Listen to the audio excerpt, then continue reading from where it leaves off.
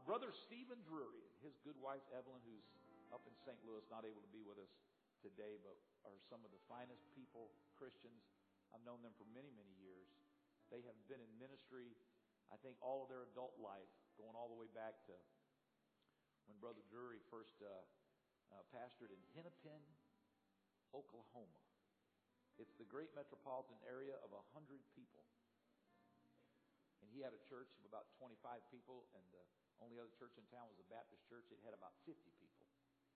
So they had 3/4 of the city that was in either the Baptist church or the Pentecostal church in Hennepin, Oklahoma. But by the time he left 3 years later, he was running 150. It sounds like he cleaned out that Baptist church is what it sounds like.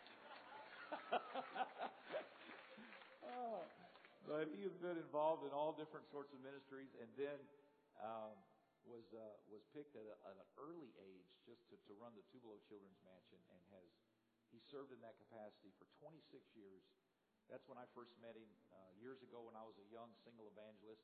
I used to go out there every year and preach their youth week, and they built a great church out there and grew that Tupelo Children's Mansion, have touched literally thousands of young people's lives with just unbelievable Christian love, and it's just an amazing thing. And then after that, he pastored for a little while a great church out in Arkansas, Jonesboro, Arkansas, and then was picked by our general superintendent to start the stewardship program, the United Pentecostal Church, something that I had requested a few years earlier when I went through law school and went through a class called Federal Transfer Taxes, and I learned that all of these vehicles are available to Christians, and we don't know about them. But at that time, I was a few years ahead of my time, and I wrote a paper and sent it up to headquarters, but I was just ignored because I'm just a little pastor of a church in Palm Bay, Florida. But when they picked Brother Drury, and they say, we want you to start the foundation and the stewardship department for United Pentecostal Church International worldwide, I was so excited. And in the years that he has served in that capacity, he has blessed the organization, churches, individuals, by just learning, taking all of that, using it for the furtherance of the kingdom of God.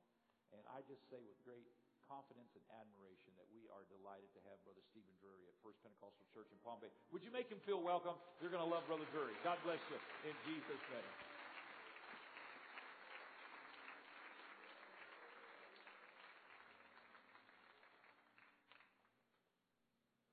Everyone. Well, God is good, isn't He? Well, I've been a little challenged here this morning. First of all, my iPad, which, we get used to all these little specialties. And would you believe a few weeks ago, the data service quit working. And I've taken it into Apple, and they say, sorry, we can't get it to work. So I kind of thought, well, start the new year off. I'll be stewardship minded, and I won't buy a new one. I'll just continue using it and connecting to the internet wherever I am. So I connect to my phone, and would you believe in here my phone isn't working? And so I thought for a while I was going to be preaching from my phone. I could get it up on that, but we finally have accomplished it. But I want to tell you that all is well, and my notes are before me, and I'll probably ignore them anyway, but at least I feel like I've got something ahead of me. Today I'm going to just tell you what a privilege and pleasure it is to be here with you.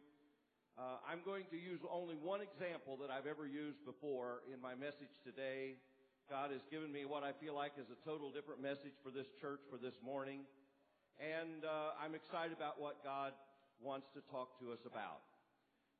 Brother Myers has been a part of almost our family in many ways. I still laugh about him talking about your mother and dad not wanting to mow their yard and concreting it and making it green so they wouldn't have to mow it. And I've used that example every place I've traveled almost because it is so unique that they were able to take a practical approach to still have something looking green but not have to worry about mowing it.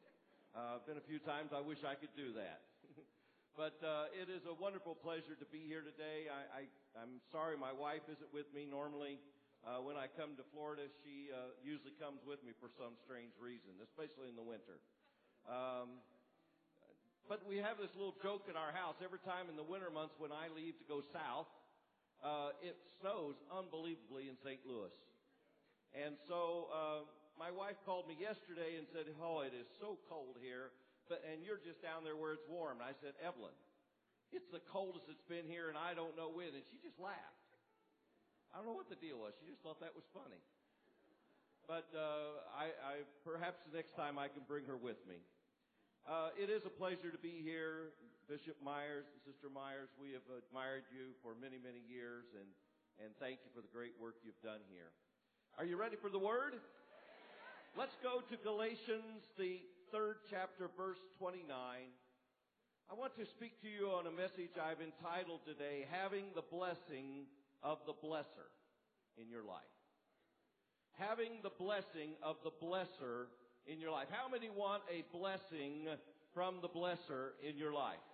Amen?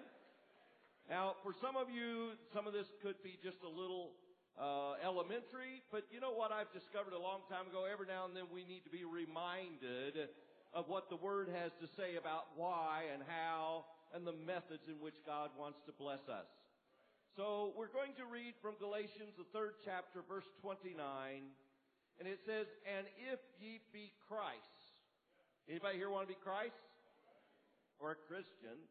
"Then ye are Abraham's seed and heirs," or in the will of, or in the gifting of, or in the blessing of the promise of Abraham. Anybody like that promise? And then Genesis 24:35. Genesis 24:35. "And the Lord hath blessed," if I could put in there, "Abraham greatly." Everyone say greatly. "And he is become great, and he hath given him flocks and herds, and silver and gold, and men servants and maid servants, and camels and donkeys. He became wealthy." Would anybody like to have, maybe not a herd of cattle, maybe not even a bunch of camels, but you would like the blessings of items that you could use and worship God with and be blessed by? Can I see anybody's hand who wants to be blessed by the blesser? All right, let's pray right now and ask for His anointing upon the Word. Heavenly Father, we come before you with thanksgiving in our heart for your Word that guides us and leads us and directs us. And I pray, Lord, that you would anoint your Word today and that you would allow the voice of your Spirit to speak to our individual hearts here today, to guide and lead us and to remind some of us again once today that you are the one to give the blessings and that we must follow your plan in Jesus' name. Everyone say amen? You may be seated. Now, I just want to tell you a little bit about tonight. Tonight, I'm going to be on a very practical train of thought. When I was here, I think 6 years ago, I focused mainly on estate planning. But tonight, I'm going to talk about providing and protecting your family from the scriptural standpoint. What do we use in today's society to fulfill the scripture, 1 Timothy 5:8, which says, "He who cares not for his own, especially those of his own household, has denied the faith and is worse than an infidel or worse than an unbeliever." That's the word. We don't have farms to give to our families when we get too old to work, unless there is somebody here who's a farmer. It used to be that everybody gave part of their farm, but things have changed. So I'm going to look at today, how do you provide for your family according to the scriptural promise that you, or responsibility that you are to take care of your family. So I'll help teenagers, I'll help college students. If you're just starting your career, if you're a young couple, if you're middle-aged, or if you're senior like I am, I'm here to help you be able to understand the mandate. I will answer questions. If you die young, how are you going to fulfill that 1 Timothy 5:8 scripture? If you become incapacitated during your earning years, how do you fulfill that scripture so that you're not worse than an unbeliever? So my teaching tonight will be practical. I'll wrap it up with just maybe a minute or two about estate planning, because most of us don't like to talk about the end of life and our passion of what we're going to do and so forth. Now, my wife and I have a burial plot already picked out, and I went, because my mother is on the other side of where my wife and I are going to be, and I went to visit her burial plot the other day, and somebody was buried in my wife's spot.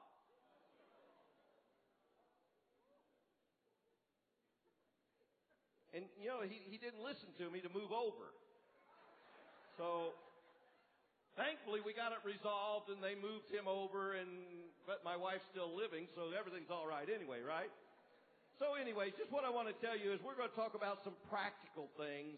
And the reason I'm going to talk about it is because there are 40 scriptures in the Bible about baptism. Anybody believe here you ought to be baptized? Amen. There's about 250 on prayer and 350 on forgiveness and so forth, but there are 2,350 scriptures that deal with material possessions and wealth. Now, what do you think the Lord knew you and I were going to battle with? Stuff. Everyone say stuff. So, what I've discovered here is that money is not a dirty word. And to talk about money from the Scripture, if there are 2,350 verses in it, is not wrong. Matter of fact, I am of the commitment in my mind, having taught and delved into it, that a minister, a pastor, is not being fair to you if they don't discuss the items of money and material possessions, because you have to have everything in the right order and the right sequence to be blessed by the blesser. So, what I've discovered when I look at this particular church, your pastor and your elders have done a great job here teaching you. But every now and then we need to be reminded. I think I've heard a little bit about what you did this last year in Guatemala at the Hope Orphanage. Some of you are going to Brazil, I believe, in a few weeks to help put a roof on a church. Some went to Honduras feeding people who live in the landfill and visiting children in an orphanage. And I believe your pastor's wife went to China, Beijing, and they baptized over 300 people, or 300 people received the Lord and became Christians. They've been to Zambia, Africa. They've been to Dominican Republic, and you folks have built a church. You've started 4 daughter works. You're paying off your mortgage. You paid it off, and you're going to be burning it. You know what that all equates to? Money. Now, you talk about doing ministry. How many love doing ministry? How many love reaching those that are hurting? You love reaching those that are lost. It all takes some money. So we cannot ignore the fact that you're either going to be on the right or the left. Now, I'm not talking about the political thing that we're listening to right now for the next president. On Judgment Day, we're either going to be on the right hand of God or we're going to be on the left hand of God. Going to Matthew 25, 32 through 41, if you want to follow along with me, let me give you a little scriptural reading that someday we're all going to be judged how we have managed our stuff.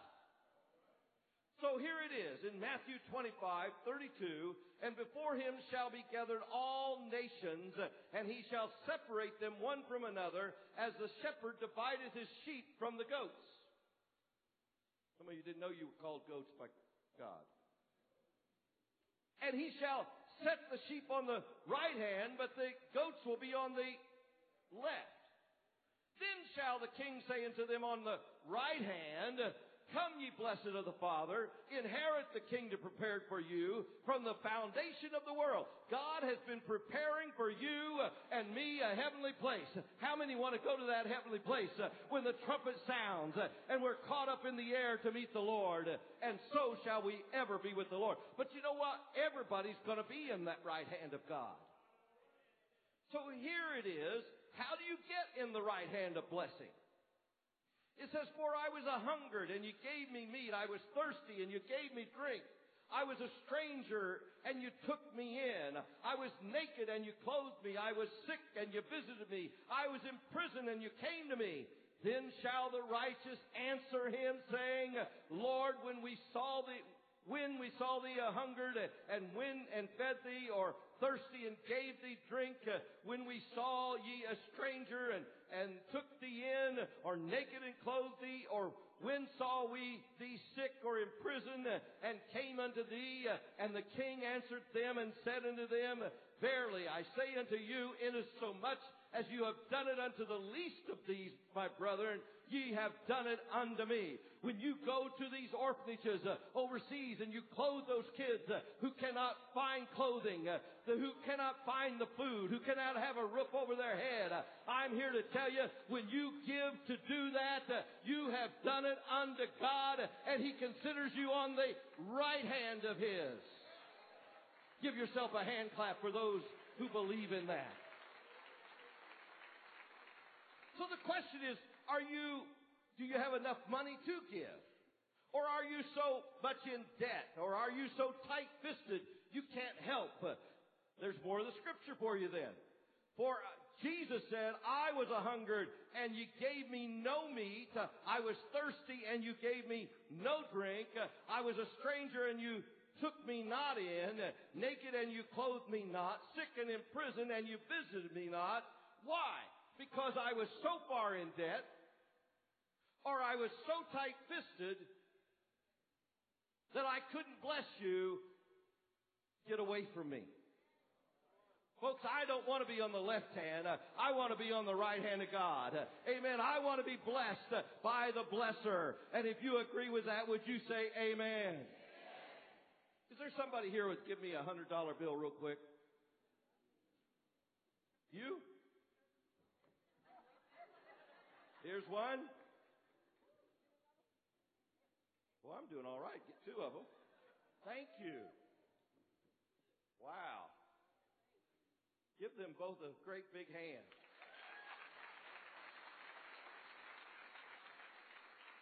I'm going to keep this up here where I can see it. Not too many of those around in my life. So, here's what I want to say to you. I want to read another portion of Scripture in Matthew 6. Because some of you say, Preacher, the Scripture says I shouldn't worry about tomorrow. Why do I need to come tonight and listen to you about how to make sure you are caring for your family when the Scripture says to trust you? Trust God.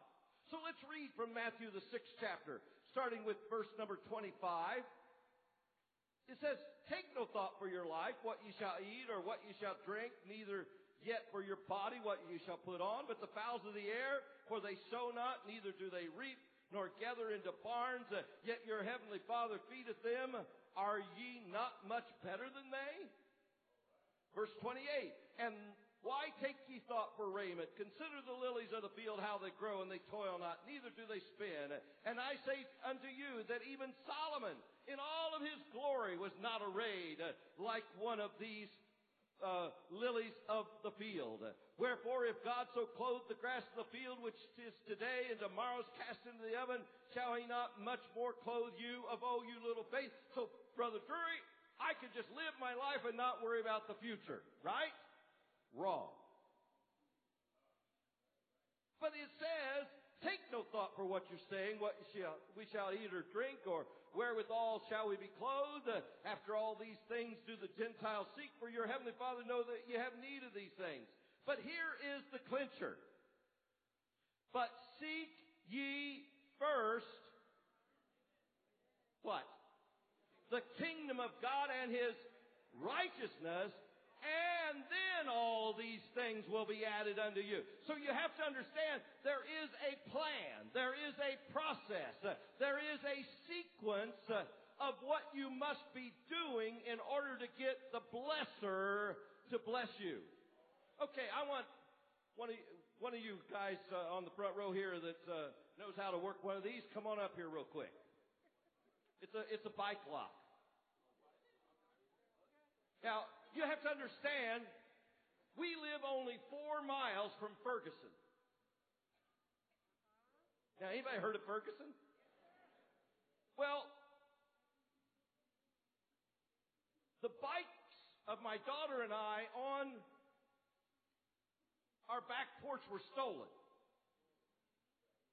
So if I want to keep the bike that I bought now, which I bought a much nicer bike, guess what I do on my back porch? I lock it. So here are the numbers to open it. See if you can open it.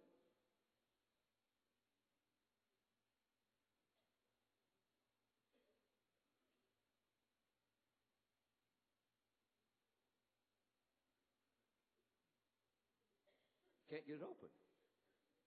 Huh. Now, I thought this was a smart young man. You thought so too. Well, here's the whole deal. The same numbers.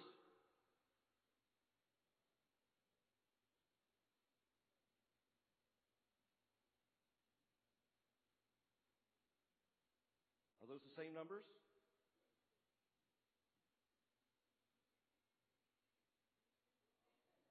So, give him a big hand clap. Now, you know what the difference was? They're in order. So some of you, you know what you ought to be doing for the blesser to bless you, but you hadn't got everything right in order yet. And so you've got to get it all in order before you can unlock the blessings of God. Amen. And you to be blessed by the blesser. So I want to help you out with this a little bit today. And I go back to verse number 33, which says, "But seek ye first the kingdom of God and His righteousness, and all these things will be added unto you." Now, I think money is an important part of our lives. Try living without it. So, for me to talk about it from the pulpit is not a sin. Matter of fact, it can be a great big blessing because I want to help you get everything in sequence so the blesser can bless you.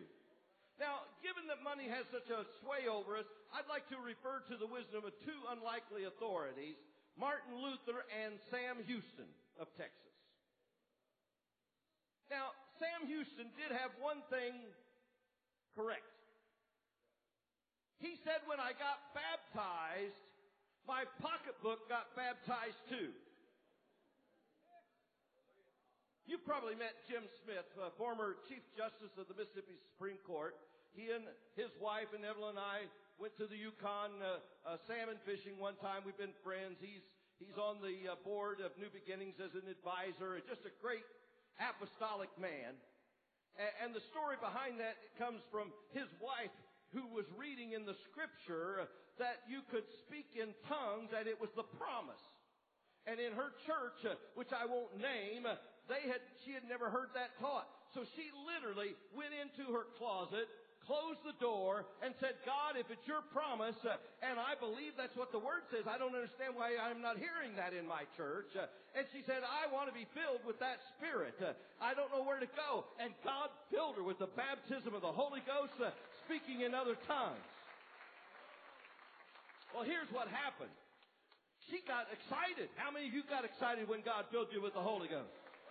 I tell you what, she went that next service to her church, and when the minister got up, before she knew it, she went, "Whoop! Oh, thank God!"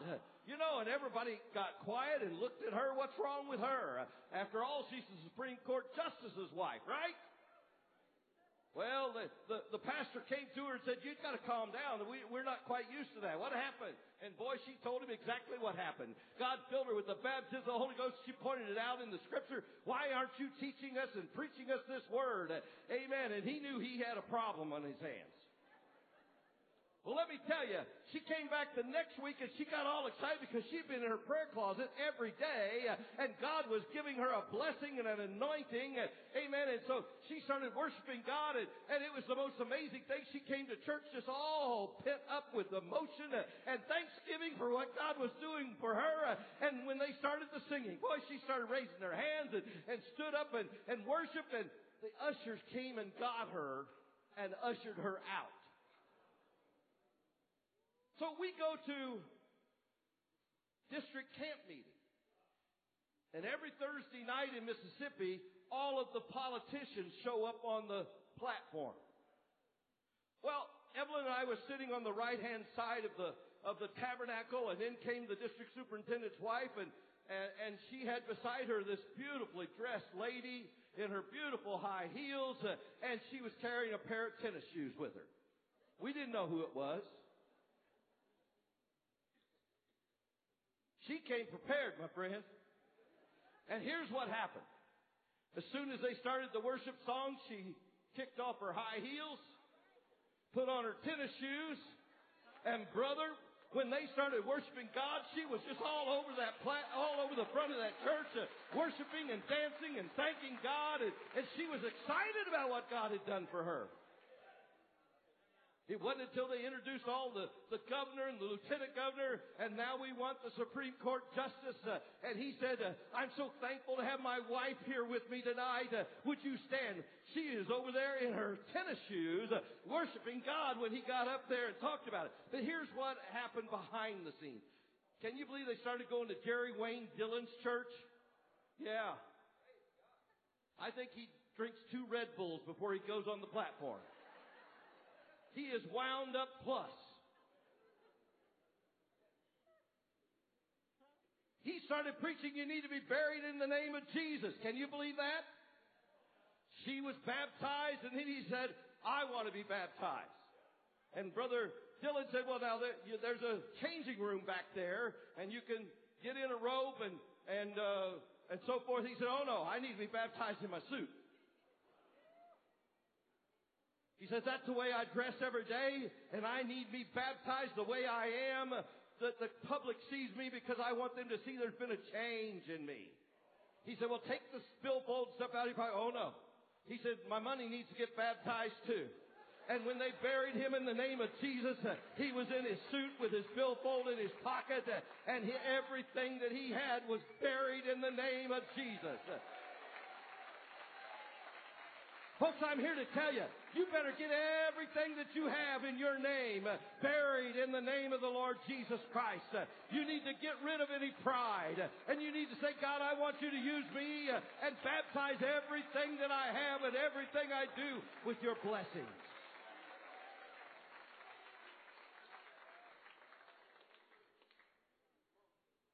Martin Luther put it this way. There are 3 conversions necessary. The conversion of the heart. That happens here in this auditorium. Conversion of the mind. That new mind that God puts in you. You think different. You act different. You want to be different. How many know that happened to you when you were filled with the Spirit of God? You became a new creature in Christ. Thank God that He changes us. Some of you, I've seen pictures of some folks before and after. I'd be scared of them if I met them before.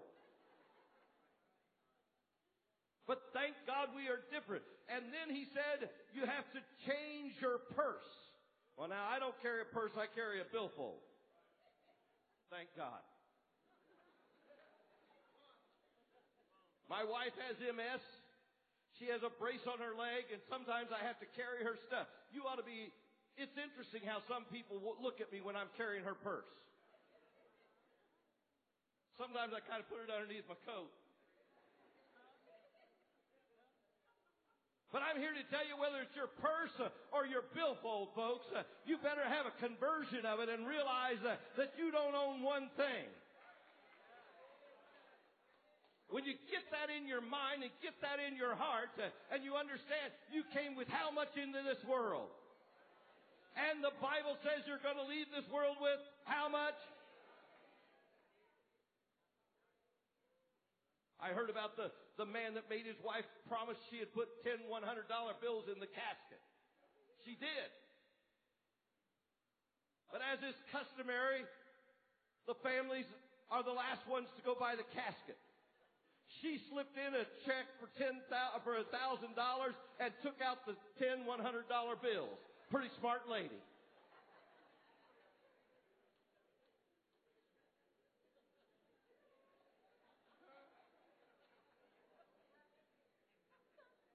You see, the Bible never attacks wealth per se. Now, let's get a clear picture of how Jesus referred to wealth. he tells the story of Zacchaeus, and we aren't going to read all of the scriptures in the 19th chapter of Luke, but you know, he was on his way to, he was in Jericho, and Jesus was coming by, and he was the chief of the publicans, and the Bible literally says he was rich. Everyone say he was rich? And he wanted to see who Jesus was, and he's kind of like me, he's kind of short of stature, and unlike me, he was thin enough, I suppose, to climb a sycamore tree. If I did that, I'd get stuck, and you'd have to call the fire department to get me down.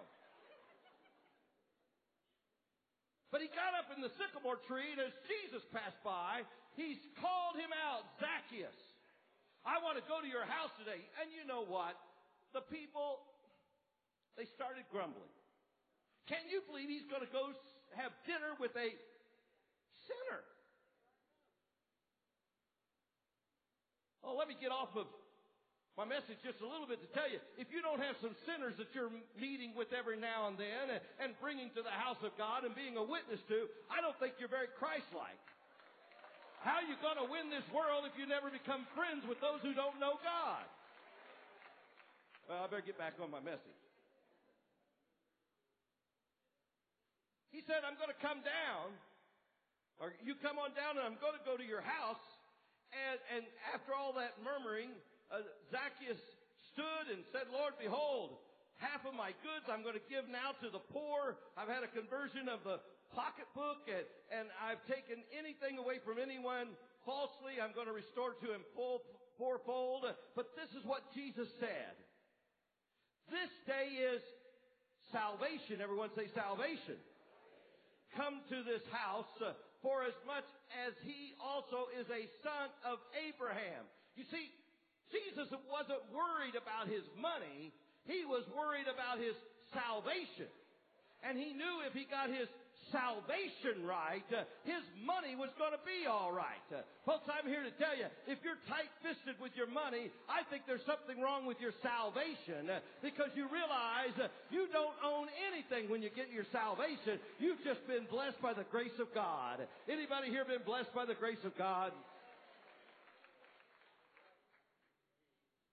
Now, God bless you, brother. And who was the young man that brought this up here? What, you mind standing for a second? What's your name? Kevin? You always carry one of these $100 bills around? No. Have you had very many of them in your billfold? Now, you know why he was so willing to bring this up? I love this young man over here, but do you know why Kevin was able to bring it up so quickly? Huh? What? I made sure he had it before he came in here, and so it wasn't his to begin with. It was mine to begin with. And you know what? It's amazing. He was able to give my money away so easily. Did you notice that?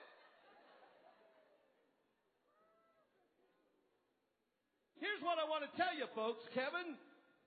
When you realize everything you have doesn't even belong to you to begin with, and God says, give it, guess what? You stand up and say, Pastor, I'm going to give to that offering because it wasn't mine to begin with. I just want to be blessed by the blesser, and I want to thank him that I have some money in my checking account. I want to thank him because I have some money in my billfold, and I want to be blessed, and so it isn't mine to begin with, so here it is, God.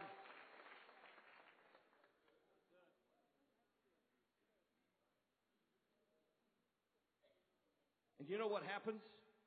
Sometimes he blesses us above and beyond.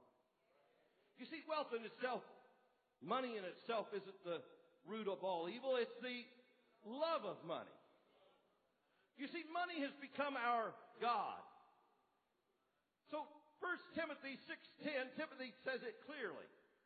For the love of money is the root of all evil, which while some coveted after. And then I noticed this. They have erred from the faith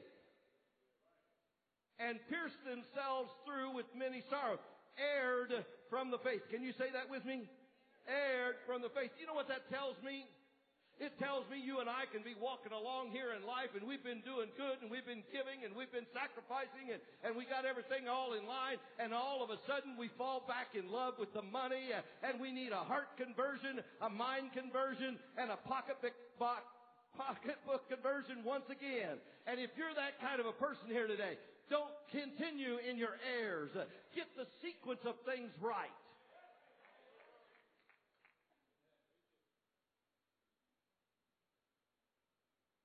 The culture of money is our number one false god.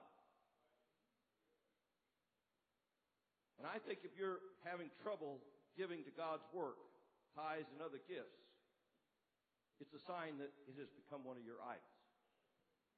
I heard the story one time about the businessman who came to the altar and said, "Pastor, I need you to pray for my business because I really would like to pay more tithes and give more offerings to the church." Came down, pastor got out the oil and anointed him. How many believe in laying on of hands? And you know what? God opened it up. He started giving more tithes and more offerings. And one day he came to pastor when he became a multimillionaire and said, I can't give that much.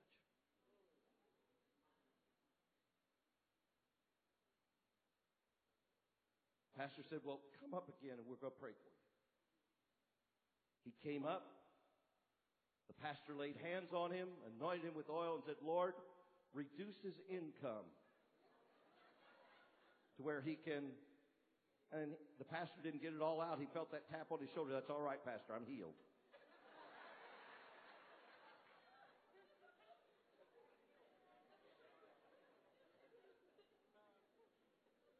You see, Carl Menninger, a famous psychiatrist, once said, stinginess is a symptom of sickness. And he said, generous people are rarely mentally ill.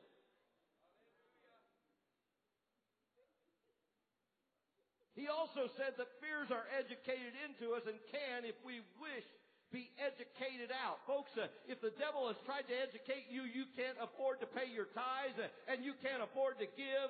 You need to be re-educated here today and you not be one of those that's going backwards, but instead you're going forward and you say, God, I want to get everything in the right sequence so you can unlock the blessing from you, the blesser, upon my life. Can I hear an amen? So the scripture makes it clear, if you are to be Christ, if you be Christ or a Christian, then you are Abraham's seed and heirs according to the promise. Now when you look at the promise in Genesis 17, and we aren't going to read all those scriptures, but Abram was 90 years old before he learned the secret.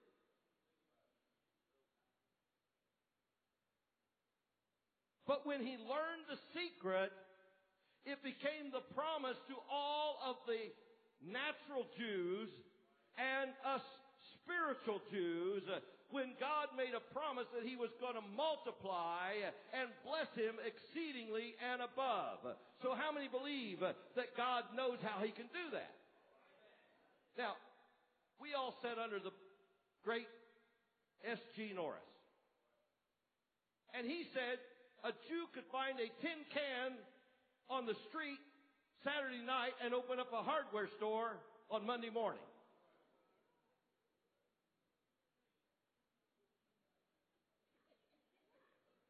You think about it. You talk about being blessed. They were blessed. Now, in all the kids that we raised at the children's mansion, there was one who came to my wife one Sunday morning and said, may I speak to you? And she said, sure. And they went off to the side. He said, over here if you don't mind, because I don't want the other kids to hear what I'm asking you. And he looked my wife in the eye as he put his arm around her shoulder and said, I just want you to know if you ever want a son, I'm available. Would you believe 2 weeks later he was living in our house? It took a couple of years to terminate parental rights, but then he immediately changed his charts on the ACE charts. James Drury. He dropped off that Porter. He wanted to be a Drury. And guess what? He has equal rights with the other kids that were naturally born to us, even though he's adopted. So when we are adopted into the family of God, we have the same promise that was given to the children of Abraham. Can I hear an amen? Now, this isn't a blab it and grab it or say it and claim it. There's a sequence to it. And it came about in the very first family. Now, some folks talk about tithing, that it's no longer a part of the New Testament covenant. But it wasn't a part of the First Testament law. It was 400 years before the law was ever spoken. Cain and Abel understood that they were to bring something to God as a sacrifice.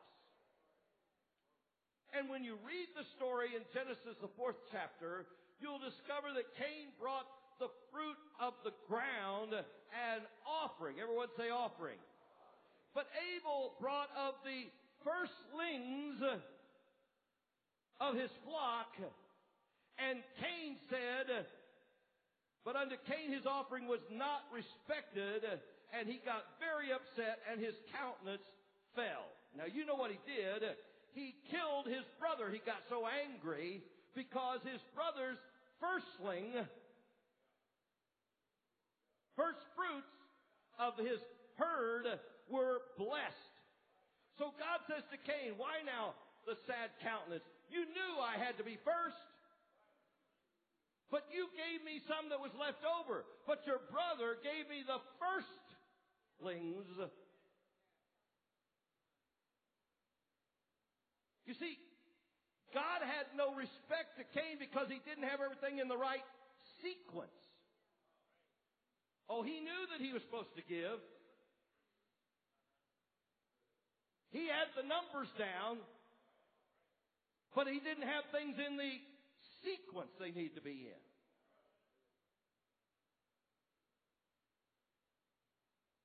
You can't unlock God's blessings if you don't do first things first. Now, I'm able to bless because he has the sequence right. He put me first. Everyone say first. Leviticus 27:32, and concerning the tithe of the herd or the flock, even of whosoever passeth under the rod, the 10th shall be holy unto the Lord. Now here's what happened. They would run their flock through, and the first one would be tagged with a red marker, a piece of paint, if you please, red paint, and 9 more would go through, and then they'd mark the next one, because why? They wanted to make sure they gave God the first of everything. Folks, I'm here to tell you that's the reason some of you are still struggling. You haven't learned the sequence. You want to give a little here and give a little there. But you need to understand, you need to make your tithing as the first of your blessing to God. Now, I have a little saying that there's only 2 things you can do with your tithes. You can either return them or you can steal them.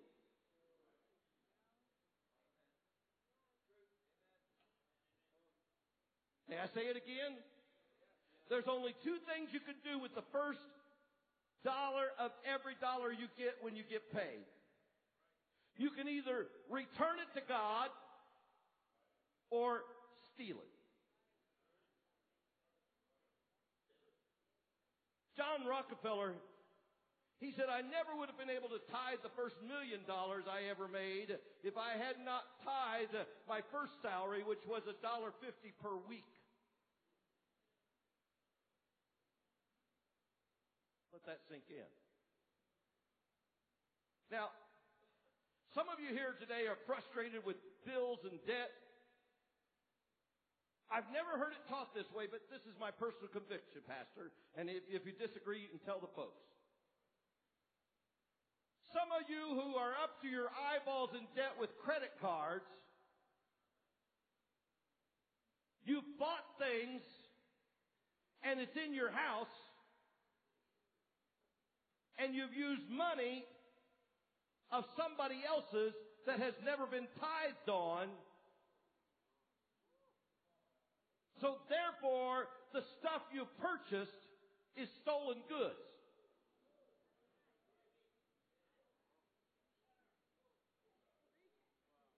I've never heard anyone teach that, but it's Steve Drury's personal conviction as I've been in this stewardship department for about 12 years now, and I've helped one-on-one people who have debt, and they're up to their eyeballs in credit cards. It's because you've wanted more than you've been blessed with yet. And so therefore, some of you have some stuff in there. You've never paid the tithes first on it, and therefore you're struggling every day. And when you come to the house of God, you're not even free to worship. And when they give you an opportunity to give a gift, a blessing to minister in Honduras or Brazil or wherever, you cannot give $1 because you've already got so much stolen goods in your house.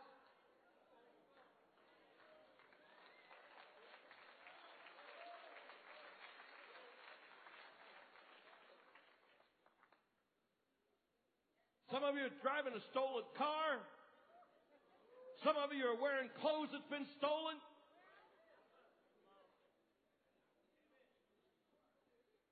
Malachi 3:9, you are cursed with a curse, for you have robbed me, even this whole nation. The reason this nation is in such a mess is because we are living on credit instead of what God has blessed us with. Folks, we've got to get it under control. And you know where it's going to start? It needs to start in the house of God. Return the first to God and then live off of the 90%. Don't live on credit cards. Boy, some of you aren't shouting yet with me. But if you ever get out of debt, you'd be shouting with me and saying, "You're right, preacher. You're right, preacher. I'm free. I'm free. I'm free indeed." You want the blessing of the blesser. Get out of debt. Now, I know sometimes you have to buy a car and a house or you'd never be able to do that. But I'm here to tell you, you realize the freedom when you get out of debt. You'll shout just like that the Supreme Court Justice's wife did. You'll bring, instead of your hard shoes, you'll bring the tennis shoes, preacher, and you'll start praising God. I'm free. I'm free. My sins have been washed away. I'm debt free. I can give to God. I can give to His kingdom. Do you hear me today?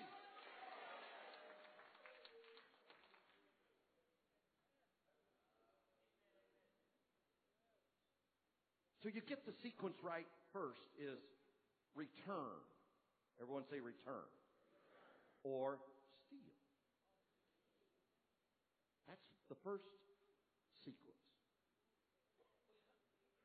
The second thing is you learn to be generous. Remember I told you generous people are seldom mentally ill? Just thought I'd put that in there.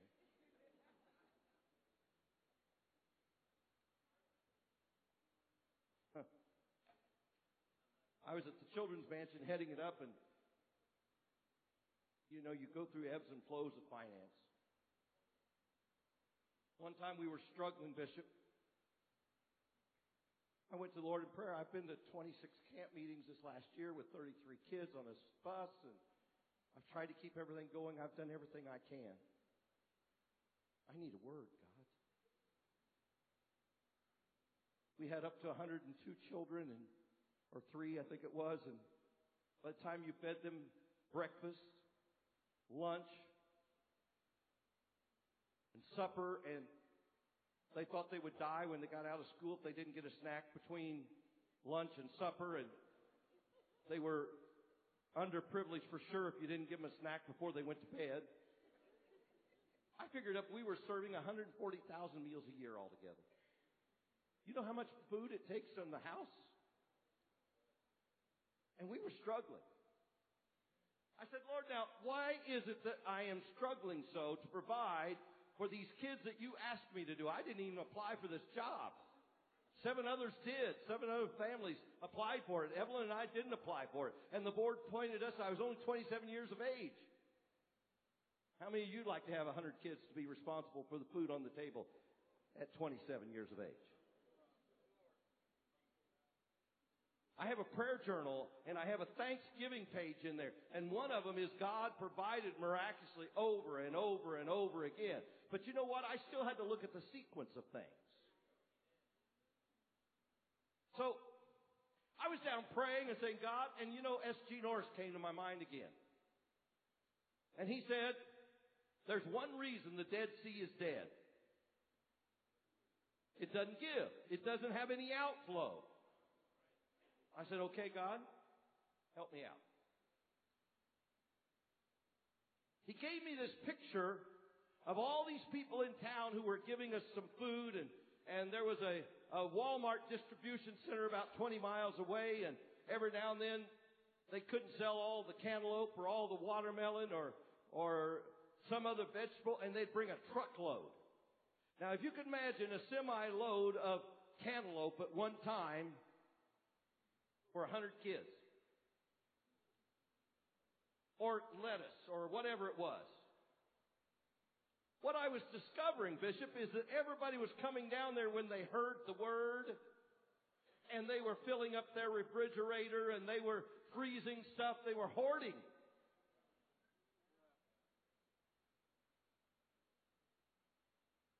And the Lord said, Steve, that's where your problem is.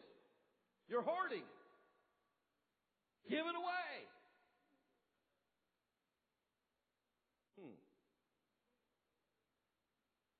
So I went down to the head of the food service area, Randy Boyd, and I said, Randy, I want you to go through the Yellow Pages. Anybody remember what the Yellow Pages used to be? And I want you to find any humanitarian service in town that could use free food, and I want you to call them and find out who the contact person is. I want you to write down the ministry name or the business name that provides services in town, and I want you to find out who the food service person is and their number, and I want you to list it. And when we get something, I don't want you to let people hoard. I want to give away what we can't use within a reasonable amount of time. Start at the top of the list, and I want a checklist where it has several columns, and because I'm believing we're going to get a lot given to us by this, because we're going to open up that Dead Sea. And so he started at the top one, and the second one, and the third one, and everything was gone. When another load of something different came in, he started with the fourth one, and the fifth one, and the sixth one, and another load of something came in, he started with the seventh and the eighth one, and then we started over again. Here's what we discovered. There were all kinds of people in town giving different things, whether it would be a banquet or whatever, and they were trying to decide who they were going to give it to next. When they were discovering that we were sharing it, you know what they all did? They started giving it all to us and letting us distribute it. We had more because we opened up the Dead Sea, and God met all of our needs. Folks, some of you have been tight-fisted. You know what? You can't hang on to something and give it away. And you can't open up if you're tight-fisted for God to bless you. So some of you are like the monkeys. Oh boy. I've never used this before. But what I read the other day is that in Africa and India, to catch a monkey in the tree, they would open up a coconut. They'd put some nuts or some bananas inside, and they'd put a string on the other end. And when the monkey reached in and got his fist in, it was narrow to get his hand in, but he would get his fist full, and then they would pull the coconut and the monkey out of the tree because he wouldn't let go. Some of you won't let go of what God has blessed you with, and then you're wondering why you're struggling. Folks, you need to quit stealing the tithes, and you need to be open-fisted with God, because I know a God who wants to bless you. Amen. The blesser wants to bless you, but our problem is we aren't able to be blessed because we are not open-handed. Two stories, and I'm going to close. My best friend Albert Skaggs died 2 years ago in March. Albert Skaggs was raised in a family with just one bedroom, and there were 9 kids. Cold area of Kentucky. No inside plumbing until he was 17. But his mother taught him to ride his bicycle, deliver papers, and pay tithes and give money for missions. He started a business 35, 36 years ago. And he learned to tithe what his business gave, made as well as what he made. You did hear that, didn't you? Because he knew where it was coming from. I watched him. He had a 1950 Chevy convertible, his most favorite car, in classic condition. He went to a mission service and the Lord told him to give it. He said, God, can I sell it and give him the money? No. Give the car. But it's my favorite car, God. You should have heard him tell the story. How many of you'd like to have a classic 1957 red convertible? And you know what? He said, okay, God, I'm going to give it to you. He marched up to the altar and he gave that 1957 classic convertible Chevrolet to Global Missions. He ended up, before he quit, before he passed away, he had every 56, 57, 58 Chevrolet in red, white, and blue, convertible sedan, and hardtop. He had 27 of those classic cars, amen, because he was willing to give, and God gave back. He gave $100,000 at a time to Global Missions and North American Missions and other ministries. And in 2008, he was a contractor. 2011, he was a contractor. All of the others in Seymour, Indiana went out of business, but he never missed one payroll because God blessed him because he was a giver to the kingdom. And so, let me close with my own personal story. I didn't have much time to do anything when we lived at the Children's Mansion because we had the school, we had the church, we had the unwed mother's home that Evelyn and I personally started, the adoption agency, New Beginnings, that we started, and the mansion. I served as chairman of the budget committee for the district. I was section secretary. I was secretary of the long-range planning committee, secretary of the men's ministry. And my district superintendent had enough nerve to give me a book on how to live a balanced life. I said, Brother Travis, I'm going to have to give up all my jobs helping you. So I didn't have much time for personal pleasure other than take my families on vacation. And I did that. But my wife had this little Cavalier convertible. We moved to Little Rock, Arkansas, and I'm finally able to have some free time, and I asked her if I could drive her convertible. She said, no, I'm enjoying it. I said, well, I want a convertible. And I made up my mind, for some strange reason, I wanted a little red Miata convertible. So I started saving for it. Would you believe missionary Scotty Sladen came through, and God said, give that $2,500 you have saved for that convertible. I wrote out a check and I gave it. The next day on Monday, I was still looking through the want ads for a red Miata convertible. I didn't have a penny to my name. But I felt good. On Thursday, I get a call from Brett. I'd already been there long enough that I did his grandma and grandpa's funeral.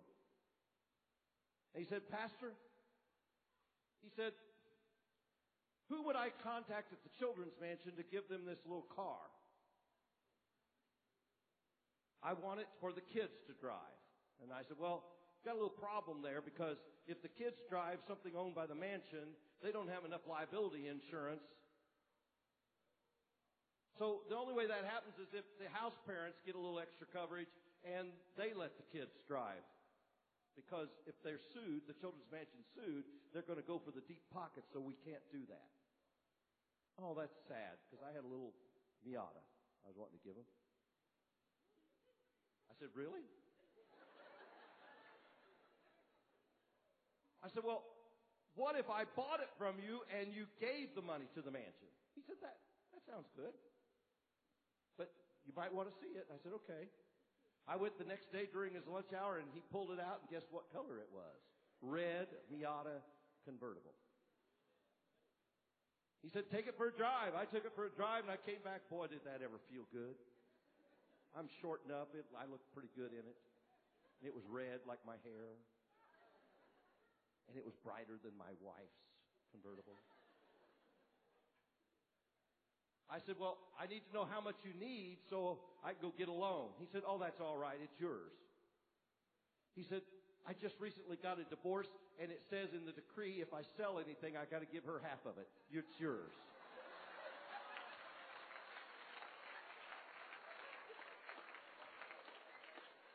Now, folks, you can take it however you want to take it. But I'm here to tell you, I was dancing and shouting the next service because you know what? That would have cost me a whole lot more than I gave away, and I would have been making payments on it instead of having it free of charge. But you see, when you put the sequence together, you pay your tithes first, you return it instead of stealing it, and then you become generous with what God has trusted you with. All of a sudden, you're going to find that you have money that you didn't have before. Come up here, young man. As they come to the music, I just want to tell you that I want to gift this to you because you were so willing to be generous with me. Give him a big hand clap. As we stand together today, I ask you, do you have the right sequence together? Have you figured out that for you to be blessed by the blesser, the first thing you need to do is quit stealing? It didn't belong to you to begin with. You came into this world with nothing. You're going to leave this world with nothing. Everything that we have in our name between the time we take our first breath and our last breath still belongs to God. He is the owner of everything. Amen. And we're just blessed by His blessing. Amen. My friend, you can have yours back. Let's give him a hand clap for being willing to be so generous today.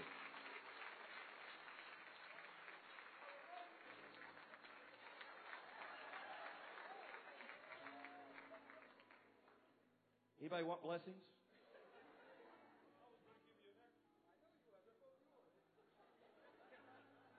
How is that I ended up without any? He has an extra one now. You know what? God is good. How many believe God is good? Come on, let's give Him a praise.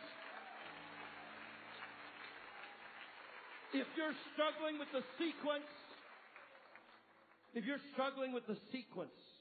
of how to let the blesser bless you, today you need to make a commitment. God, I'm going to try it your way. You know, I've yet to ever hear somebody say, I'm so sorry, I return my tithes. I've never, ever. I've been in the ministry 47 years now. I have yet to hear anyone say, I regret returning to God what belonged to Him first. Matter of fact, I've heard all of the opposite. My father-in-law, just an old-time Pentecostal preacher, he promised his congregation, if you pay your tithes and God doesn't bless you, I'll return them. He told me, Steve, I've never had to return $1 because I've watched God bless above and beyond. Some of you need the baptism of your heart, mind, and pocketbook today. Anybody here want the blessing of the blesser? Heavenly Father, this church has been a blessed church. They've been blessed over and over and over again by good leadership, teaching, exampling, sacrificing. And look what the Lord hath done. But as we read the scripture that some go backwards, if there's anyone here today that has gone backwards, that you would help them to see they need to get the sequence in order again. Returning what belongs to you. Getting rid of the stolen goods in their house. And saying, God, I'm going to get out of debt. I'm going to only use that 90% that's left over to give and to take care of my family and myself. In Jesus' name. You know what, folks? It just takes a commitment. I want the blesser to bless me. Anybody here could raise your hand, I want the blesser to bless me. Why don't you pray your own prayer right now and say, God, I make a commitment to you. I make a commitment. I'm not going to steal $1, one penny that belongs to you. Instead, Lord, I'm going to give. Can we pray together right now? In the name of Jesus. In the name of Jesus.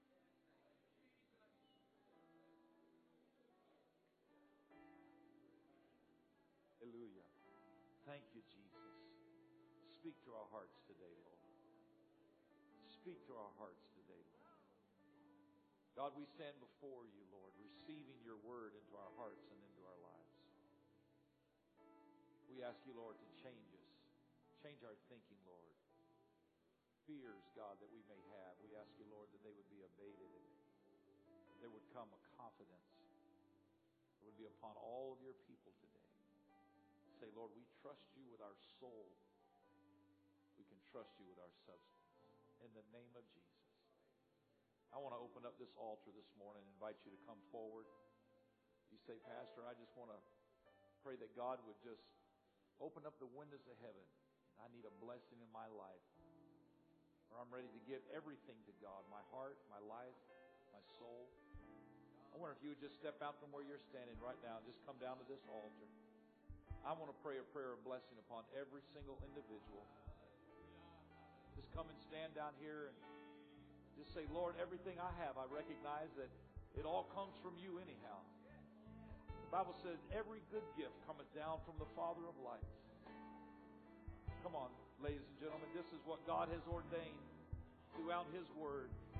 Just come down here and stand at this altar. By so doing, you're making a commitment. Lord, I put everything, Lord, under you. You're going to be the first priority of my life. With my time, my talent, my treasure, Lord. That's it. Just make your way down right now. Just lift up your hands. Let it be a commitment right now. In the name of Jesus. Lord, I pray a special blessing upon your people. You said, Lord, you would make them the head and not the tail. In the name of Jesus. Lord, it's not your plan, God, that your people struggle. But, oh, God, that there would be a blessing. That they would be freed up in their mind and their emotions to worship you and to glorify you. Hallelujah, hallelujah. God, we commit, Lord, to you to be generous, to be open-hearted, open-handed, oh God. Whatever you desire, God, we put it before you. In the name of Jesus. Hallelujah, hallelujah. You are great, Lord, and greatly to be praised. Lord, as your word instructed us to do, we rebuke the devourer for your name's sake. For the enemy that would try to steal and destroy. Let the devourer be rebuked, God, from your people. In the name of Jesus, open up the windows of heaven, oh God. I pray a blessing upon your people, God. Bless every family, bless every marriage, bless every home. I pray that jobs would multiply, Lord. Your people would be promoted, God. Make them kings and priests, Lord, according to your word. Let the blessing, God, that you pronounced to Abraham, let it be upon your adopted children. We commit it all to you, Lord. We commit it all to you, Lord. In the name of Jesus. Hallelujah. In the name of Jesus. Hallelujah. Hallelujah. Oh, bless the name of Jesus.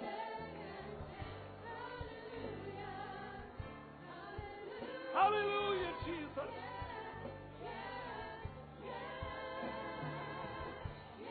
That's it. In the name of Jesus. In the name